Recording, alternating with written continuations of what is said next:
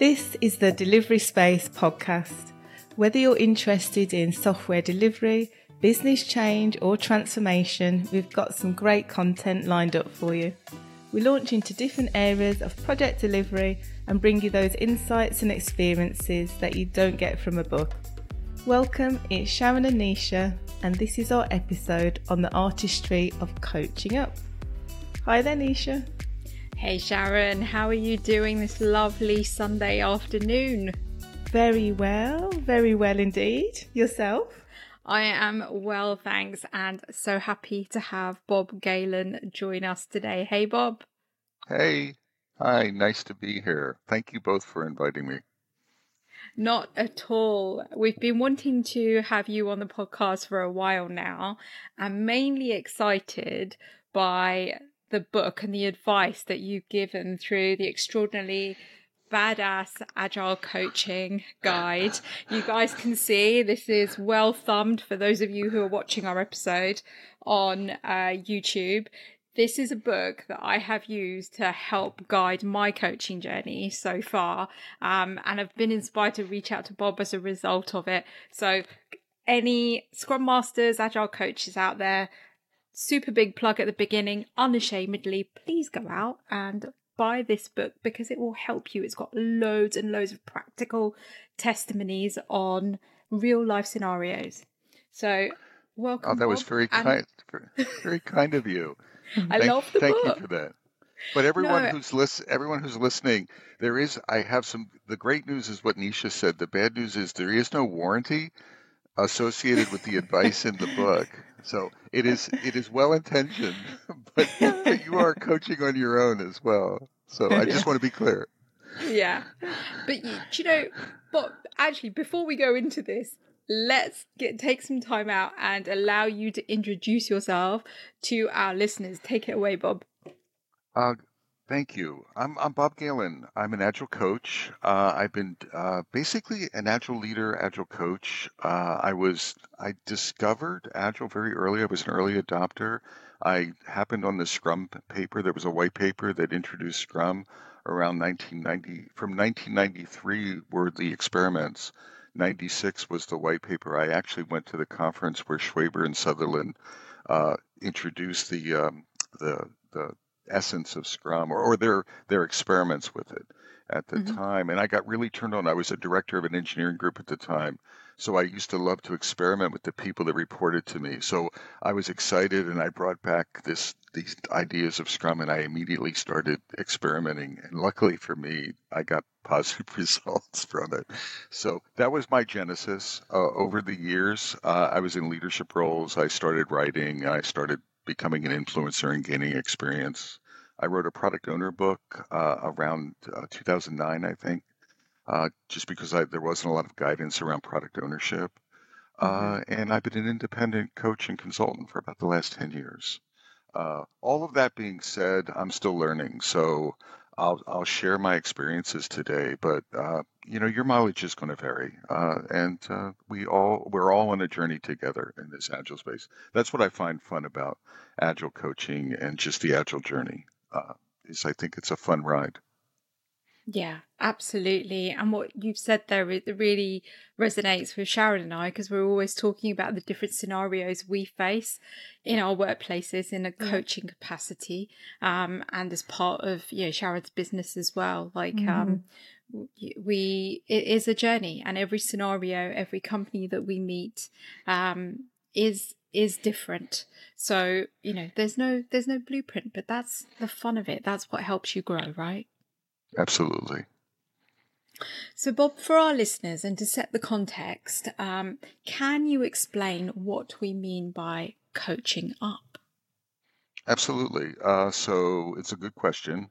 And I don't want to get stuck directions. I do workshops where we practice coaching. I call them dojos, where we have coaching dojos where we have a triad and a scenario. So the dojo is a scenario, a coaching scenario, and then someone is the coach and someone is the coachee, and someone is a facilitator or a note keeper and runs the retrospective. And what I find is in those dojos, I like to change the direction of the scenarios. So I have coaching up scenarios, coaching sideways scenarios, peer to peer, and then coaching downward.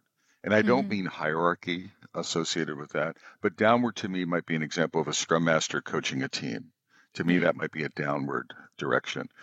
Sideways would be perhaps a coach coaching another coach. Mm. Um, and it could be coaching positively or it could be coaching negatively. And what I mean by that is that there could be bad behavior on the part of the coach. They're micromanaging their coaching. So you're stepping in peer to peer. And then coaching up to me is just that you're coaching up to leaders, you're coaching up out to the enterprise. I think in terms of or coaching other coaches organizationally, coaching leaders, coaching organizational units, coaching the C-level team. So crossing silos to me would be a coaching up activity. Maybe thinking systemically, like organizations as systems thinking would be a coaching up activity. The other thing that's interesting to me about coaching up is it's risky, or at least I think it's yeah, I think it's riskier coaching up than coaching down. Let's say power dynamics are different, organizational dynamics. Very often when you're coaching up, these are the people that are paying you, whether you're an internal coach or an external coach. I'm just using pay as an example of the risk, right? That Mm-hmm. they could stop paying you or they could ask you to leave the company. So I think part of the nature of coaching up is it's much more challenging for the coaches to go there, in my view. I identify with that. In my days as a freelancer, I'm not a freelancer anymore, as a contractor. I would very much have that tape playing inside my head. Why would they want to listen to me? I have experience, but I need to make a compelling case for them to listen to me. And I used to put a lot of pressure on myself, and sometimes that would get in the way. And we'll explore that as we go on. But in the meantime, I know Sharon's got a question for you. Yeah, absolutely. And it's leading off the back of that actually, because you spoke about it potentially being a little bit more difficult with coaching up, and same as Nisha, I can totally identify with that. So I'm interested to know, what are your tips for building that relationship with the execs so you can kind of see the organization through their eyes? As I'm guessing, we don't just want to march in and start telling the exec what's right or wrong. So what kind of tips have you got for us, Bob? You're right, Baron. One of the things that I think I see a lot of coaches who they'll take their coaching down stance or posture or skills or models, and they'll use they don't shift anything. So if I'm coaching a scrum team, whatever I do, let's say I tell the team what to do, or I say that's agile or that's not agile, or that's you're not following the scrum guide. So I have this prescriptive voice, and sometimes you can get away with that, or maybe it's the appropriate posture coaching down.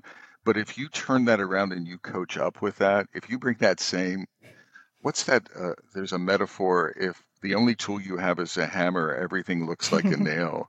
If, Yeah. if, right, you need different tools in your toolbox, I think, when coaching up.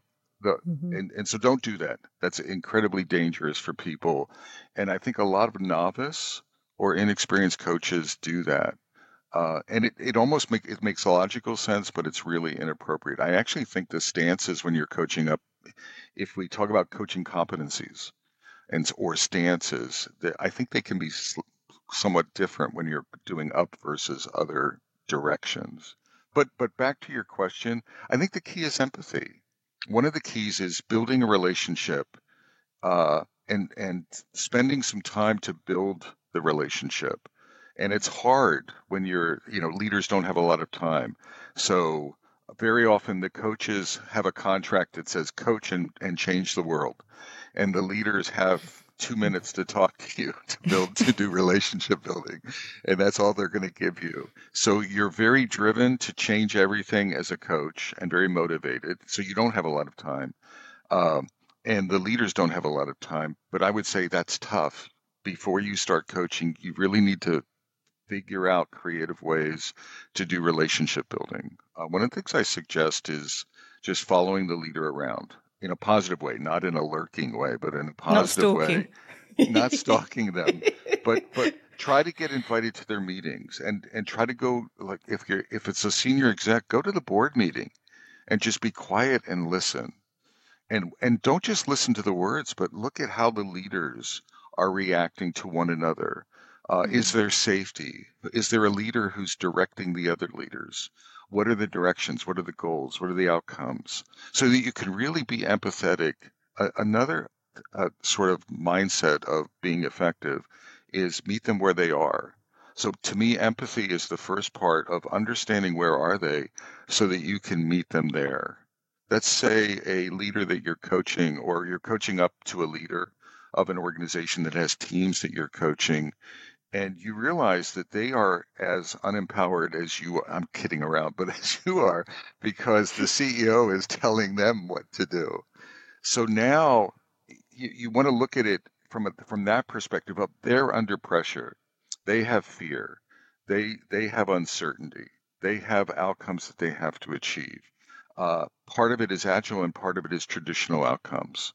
So in your coaching, meet them with empathy, seek to understand them, really observe what's going on. It's not just the listening, but observe the body language, the emotional field whenever you're looking at them or following them around or in meetings with them or with their peers or in the organization. Another key, I think, is there's something I've gone through ORS training, organizational relationship systems coaching, is a systems coaching model. And one of the techniques that ORS made me aware of is something called meta skills. And a meta skill is the mindset that you put on before you coach someone. So Sharon, if I'm coaching you and you're a leader, and you and I have had some tension in the past, and I marginalize you and I say you're a pointy-headed manager, traditional manager who will never get agile. That's what I'm thinking. Like my metaphor for you is you will never get it, and you will never change. Now I smile, I shake your hand when we meet, we have lovely conversations, but in my head, I have an image. My meta skill for you is I'll call them pointy-headed Dilbert. You are a pointy-headed Dilbert manager. Then what's going to happen is I'm meeting you disrespectfully. I'm meeting you. I'm stereotyping you. I'm not showing it, but I am. Yeah. The meta skill. So that's my meta skill, and that will affect our coaching relationship. Now, what if I flip that and I meet you with respect, and I meet you with curiosity, and I meet you with a meta skill of I need to serve you. You are my client. I am in service to you. And what can I do to help? And even if we take a baby step together, that's good enough. Well, that changes the emotional field between us. And so I find this may sound sort of like psychobabble to some degree, but I actually find that the mindset that we have as coaches to leaders makes such a difference in how they meet us. Are they respecting us? Do they feel like we're there for them, or we're there just to be an agile advocate or something like that? So how are we there? And then I think the final thing, I think the sandwich around all of these is be patient with yourself and be patient with the leader, because change takes time. How did that resonate? I think I can totally, and Nisha as well, because some of these things we've spoken about before, haven't we, Nisha? Absolutely.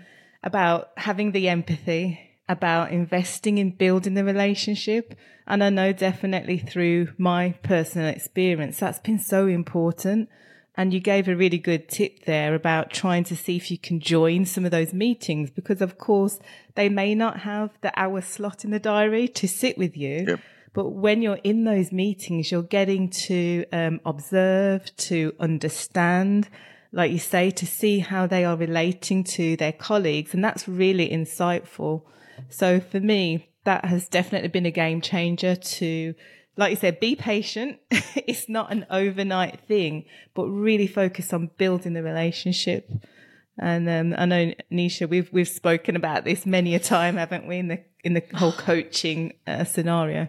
Yeah, and one of the key things, Sharon and I, we always notice is the energy exchange. And again, not to sound woo-woo about it or anything, but there is an energy exchange, whether you like it or not, and it makes such a massive difference when you open up a conversation to say, oh, let me see how you're doing agile within your department and within your group. That's what I'm really here to do. Versus, how can I help you? What are your key challenges? Exactly. If I could help ease the burden in one particular area for you, what would that be? And watch that energy change between the two of you.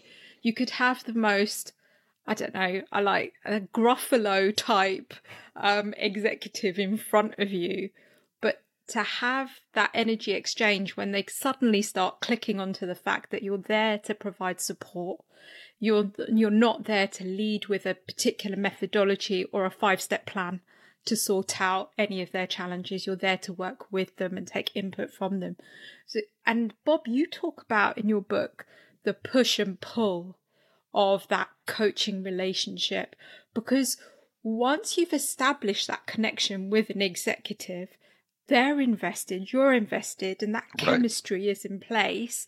Can you just talk a bit about the push and pull relationship? Because I love that and I have respect for that. Like Sharon and I coach outside of work as well. And you always want to coach people who are invested. So you've built that relationship, you're invested. What's the push and pull about? Well, so push is I'm coaching you. I'm doing something to you. It's partially my agenda. I may ask you for your agenda, but I'm also bringing an external agenda, like convert you to Agile. And it may be someone someone gave it to me, so I'm not making the agenda up, but I'm trying to do something to you. And I joke in my classes, I teach leadership classes, and one of the things I do early on, it's not a joke, but I explain to people, I've been doing Agile for 20 to 25 years, or whatever the math is, and not one time in my entire career have I made anyone Agile. And this is a sincere comment. I've never ever gone into a room, and even I'm pretty experienced now, and I have my magic, Bob Potter wand. I've never once, it's like, shook it at someone, and suddenly they had an epiphany. The clouds sort of opened up from their eyes. This is how. This is, you've converted me to Agile. I am one of you. You can't change people, is the point. Yeah. People change themselves. So push versus pull is, well, how do you engage, right? If you push, you're going to gain resistance because it's not someone wanting to do it. You're doing it to them. As opposed to the pull is they ask you for coaching. They ask you for help. They gain trust. And there's a little bit of blending in it. I think a little bit of push is okay occasionally, but in your coaching relationship, you want it to be more pull. That the client is asking you, is scheduling things for you. You're showing value. You've shown value to them in some way by serving them, and they see more value in it. They want to do that. Now, I do think there's a trap, and a lot of coaches want to coach. It's like the job, like doctors. What if doctors were on subways and they were like, I'm a doctor, I need to heal everyone. So they start telling people to take their shirts off on the subway and saying, I'm going to check your blood pressure or something. And they're not healing people who come into the office. They're just generally doing it to everyone. People would run off the subways, or it wouldn't be very receptive. Well, don't we do the same thing as coaches? We run into an organization, and it's a lot of us, not you two, but not me, but other people.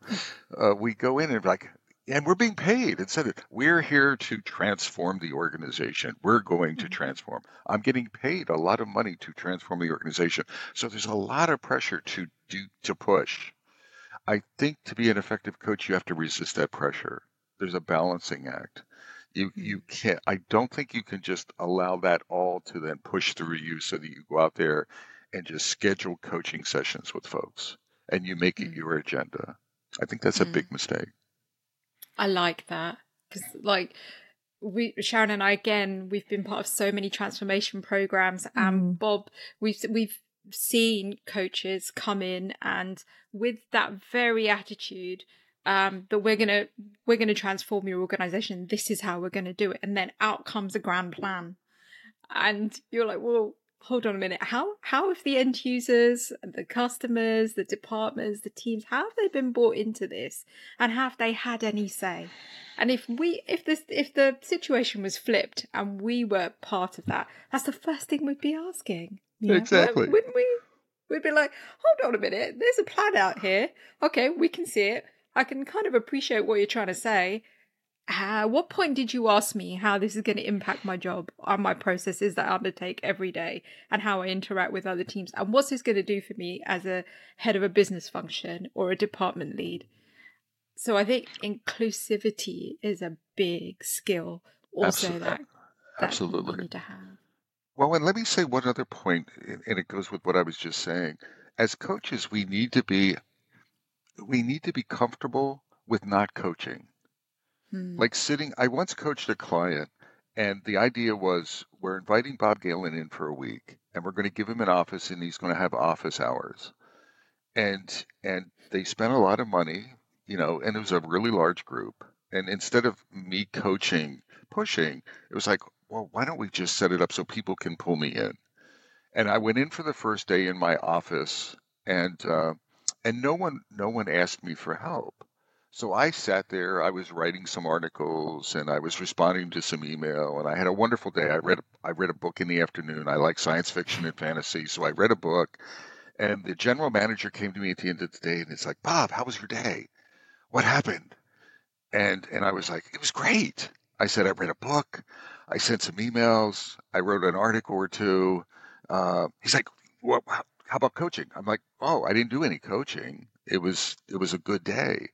And I was charging them for the day, so this wasn't a free. I'm kidding, but I'm not kidding. Wasn't a free day. But I was just as happy being available and not coaching. And then he did something wonderful. He sent out an email to like hundreds of people, but he phrased it properly. He said, you know what?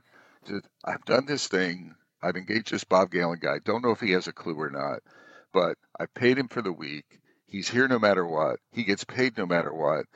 And no one asked him for help yesterday, which is sort of a waste of time. Could you please try to think about any opportunities? This is a golden opportunity because I'm trying to invest in the organization. So I'm paraphrasing, but he sent this out. So the next day, I could barely get to the bathroom. So people came, but it was, instead of pushing, it was invitation. He did a wonderful invitation. And we didn't sort of force coaching on anyone. I mean, I literally remember the office I was in, it had glass walls. Three people were sitting on my desk or squatting on my desk because there was no room. So literally, one person would come in or 15 people would come in, and it was just incredibly busy. And I just remember that juxtaposition. But the point I'm trying to make is, be comfortable with not coaching, right? You're still doing your job. Waiting for the right opportunity is not a bad thing. And I think, doesn't it make all the difference? Like you said, have patience. And you mentioned kind of like the invitational led coaching approach rather than forcing or trying to force yourself upon people, which just puts their backs up, doesn't it? Immediately creates that resistance. Whereas when it's reversed, it's just a game changer. Absolutely. I also feel cheap when I'm forcing people. I mean, I don't know if cheap, but it's like, how do I make people? You're going to get coached by me no matter what you want. It's like, it doesn't make me feel good as a coach. I can do it, and I sometimes do that, but in general, you want, I think, have that right balance. Yeah.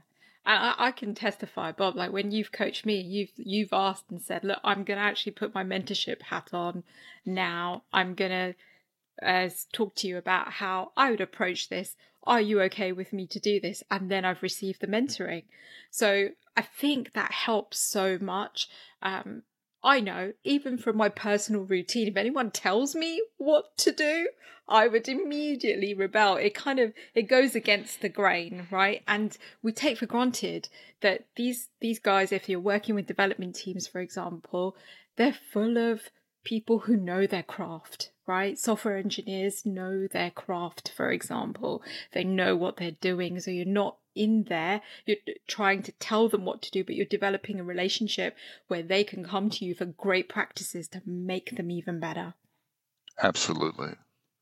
I mean, back Um, to something Sharon said real quickly. yeah. Yeah. I said meet them with curiosity, but Mm. I want to maybe amplify it with active, like there's that wonderful mind of a child. So there's curiosity. Well, tell me, Nisha, why are you not doing Scrum? Why are you not following the Scrum guide? Well, I couch that in the form of a question, and it might feel like curiosity, but it's sort of malicious curiosity. Mm. Right. And people are smart. They're going to get that. Yeah. They don't think that you care about them. They think that you're trying to trick them into Mm. doing something. But what if we had that mind of a child? Tell me more about why you skipped the stand up. Clearly, you've invested so much in it. Right. What was the trigger point? I want to Mm. know. Mm. Right. I'm not trying to change it, but tell me about it. Tell me that story. And Mm. it's this now what I'm trying to role model this wide-eyed curiosity of a child, and that can be your friend in coaching up and in coaching in all directions, is just be curious and use that as part of your sensing. So before we respond, be broad in our curiosity, in our open Q&A. And I think you'll discover things that can help your clients over time. And part of that curiosity is you're meeting people with respect. I mean, people respond. What's coming through is you care about them, Yes. Yeah. right? I Yeah. care about you. Mm. And it shows that you're taking the time to ask them rather than tell them.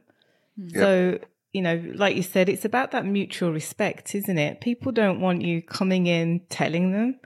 So I think, definitely having that curiosity really, really helps.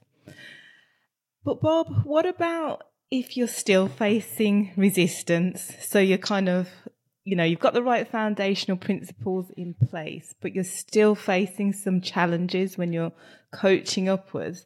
Have you got any tips on how you can overcome that resistance if it's still there? This is going to sound odd, so I'll prepare everyone in advance. But um, don't look at it as resistance. So that's a trap.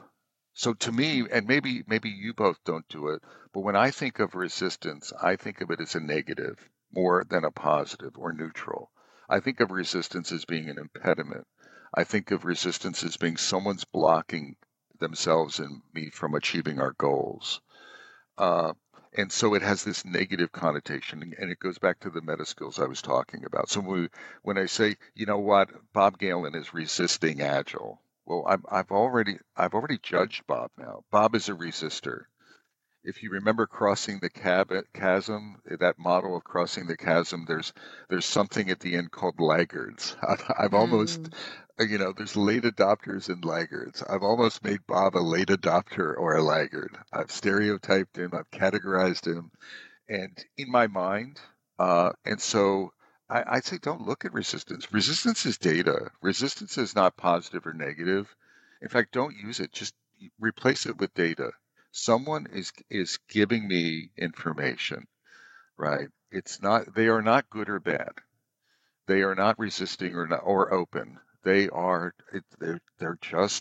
They're not adopting this change. And so I meet them with respect. I meet them with curiosity. I might do deep listening to listen to like are the drivers for them? What are the things that are preventing them from going? So I can help them there.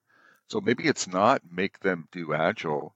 Maybe it's the fact that they feel marginalized or they feel at risk. Maybe they feel like I've been an architect for 20 years, and now you're telling me that I have to just be a member of the team and I'm going to be evaluated as a team member. Well, I'm not a team member. I'm an architect and I've earned that.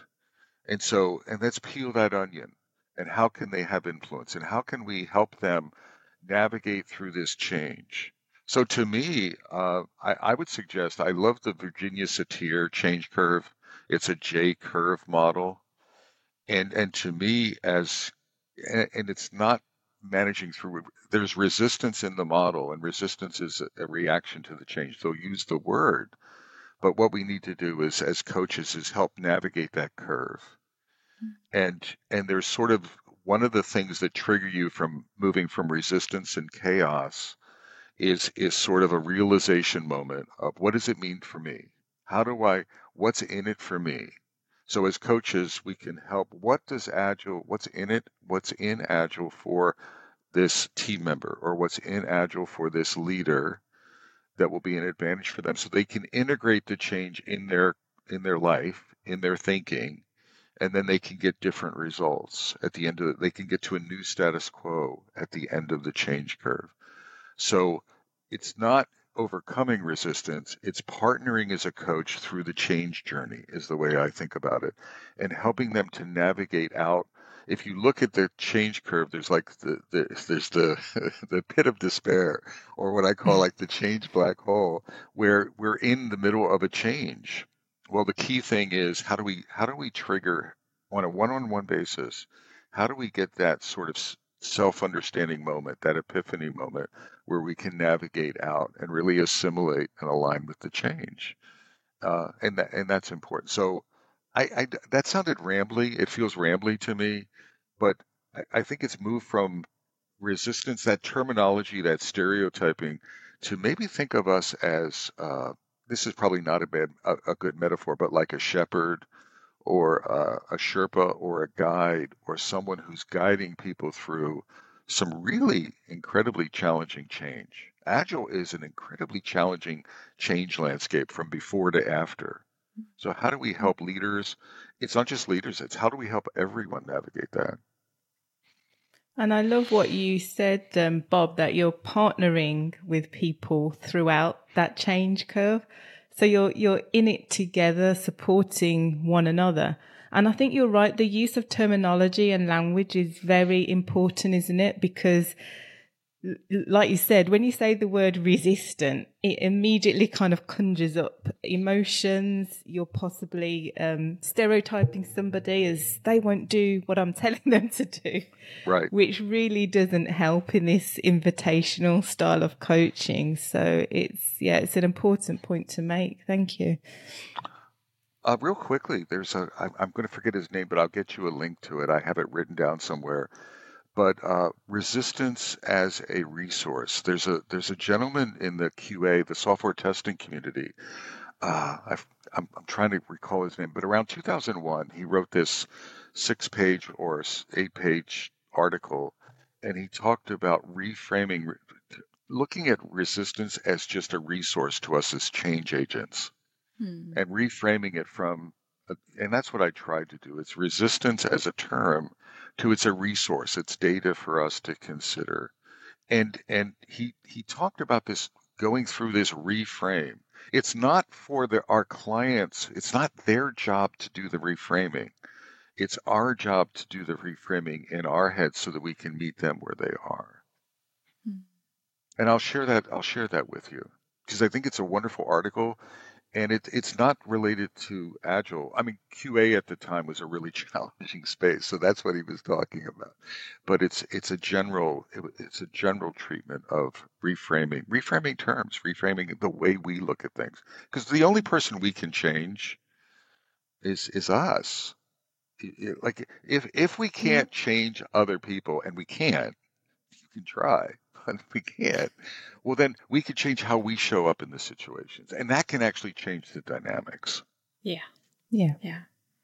Pretty powerful stuff, Bob. Thank you so much for that. And you've even given me ideas for my latest kind of coaching stint in terms of, resistance and the dialogue to start opening up. There's some really cool nuggets in there that you've shared. Thank you so much. You're welcome. Bob, what are the takeaways that you would love to leave our listeners and watchers with? Tell us. One, and I don't have these prepared, everyone, so I'm sort of thinking on the fly. But one is, the coaching is really hard. So we've been talking about coaching others, we've been talking about reframing our own heads.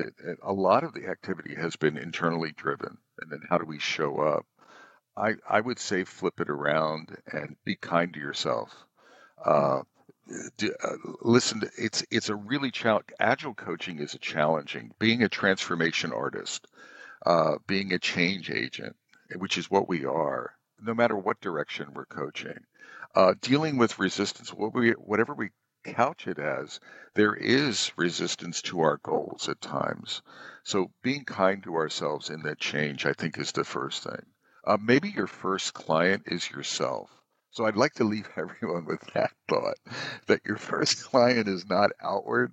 Your first client is yourself. So like at the end of every day, oh my God, I see coaches that I do a lot of coaching, and I do a lot of coaching, and my heart goes out. I'm like, oh my God, that must have been a tough day. Like Sharon, when Sharon was doing this and Nisha was doing this, and then both of them go back in the next day and they don't take a break, and it's like I'm coaching, and, and I have to continue to push, and I'm like, take a break. Do you realize how challenging yesterday was? Why don't you go out, take a walk, or whatever it is to recharge your own batteries, to recharge your own passion? Connect yourselves to people in your network that, trusted people, mentors, coaches. Get a coach, do some coaching, get a mentor, do some mentoring. Really connect to the community, whatever it takes to recharge your batteries, to recharge your passion, to recharge your energy, to recharge your learning. I'd say the biggest thing is invest in yourself before you do a lot of the stuff that we're talking about.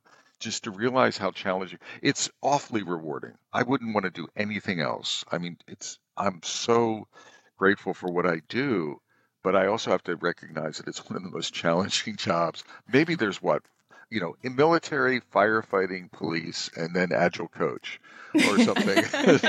so maybe there's some hierarchy like that. But I think I'll leave it at that. Thank you so much, Bob, for sharing your experiences and your wisdom with us. What platforms can people find you on if they want to work with you or to connect with you? So, absolutely. So I do a podcast called The Metacast. It's meta-cast, all one word. And I've been doing that for a number of years. And that's a place to listen to me share thoughts with a buddy of mine, Josh Anderson. I have two websites, a business website, but my personal landing page, my little soapbox, is something called Agile Moose.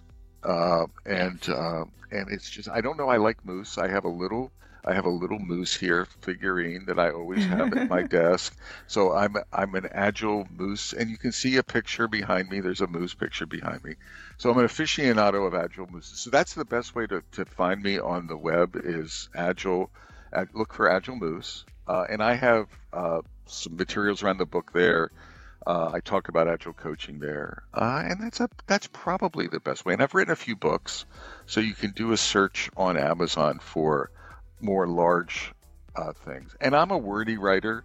So for some of you in the generation that like very crisp, short pieces, you may have to be patient with me. It takes me a while. But I usually try to add value. So I'm trying to trim my word count.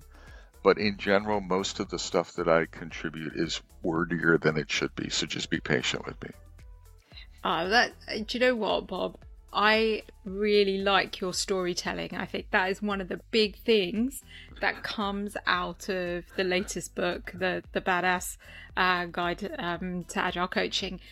It's the storytelling that actually helps you take those nuggets away, because you could see through that how other coaches have dealt with similar scenarios, understand you're not on your own, and get some possible solutions and some threads that you can follow up with. So I think it's that the storytelling gives you that. It's great.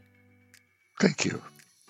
Bob, thank you so much for joining us today and sharing, some of your experiences. I know it's been really helpful to Nisha and I, and likewise to our audience. So I just want to thank you again, and thank you to our listeners for watching and listening. Make sure you look out for our next video, and as always, please like, follow and subscribe. Bye for now. Thank you both. Bye. Bye-bye.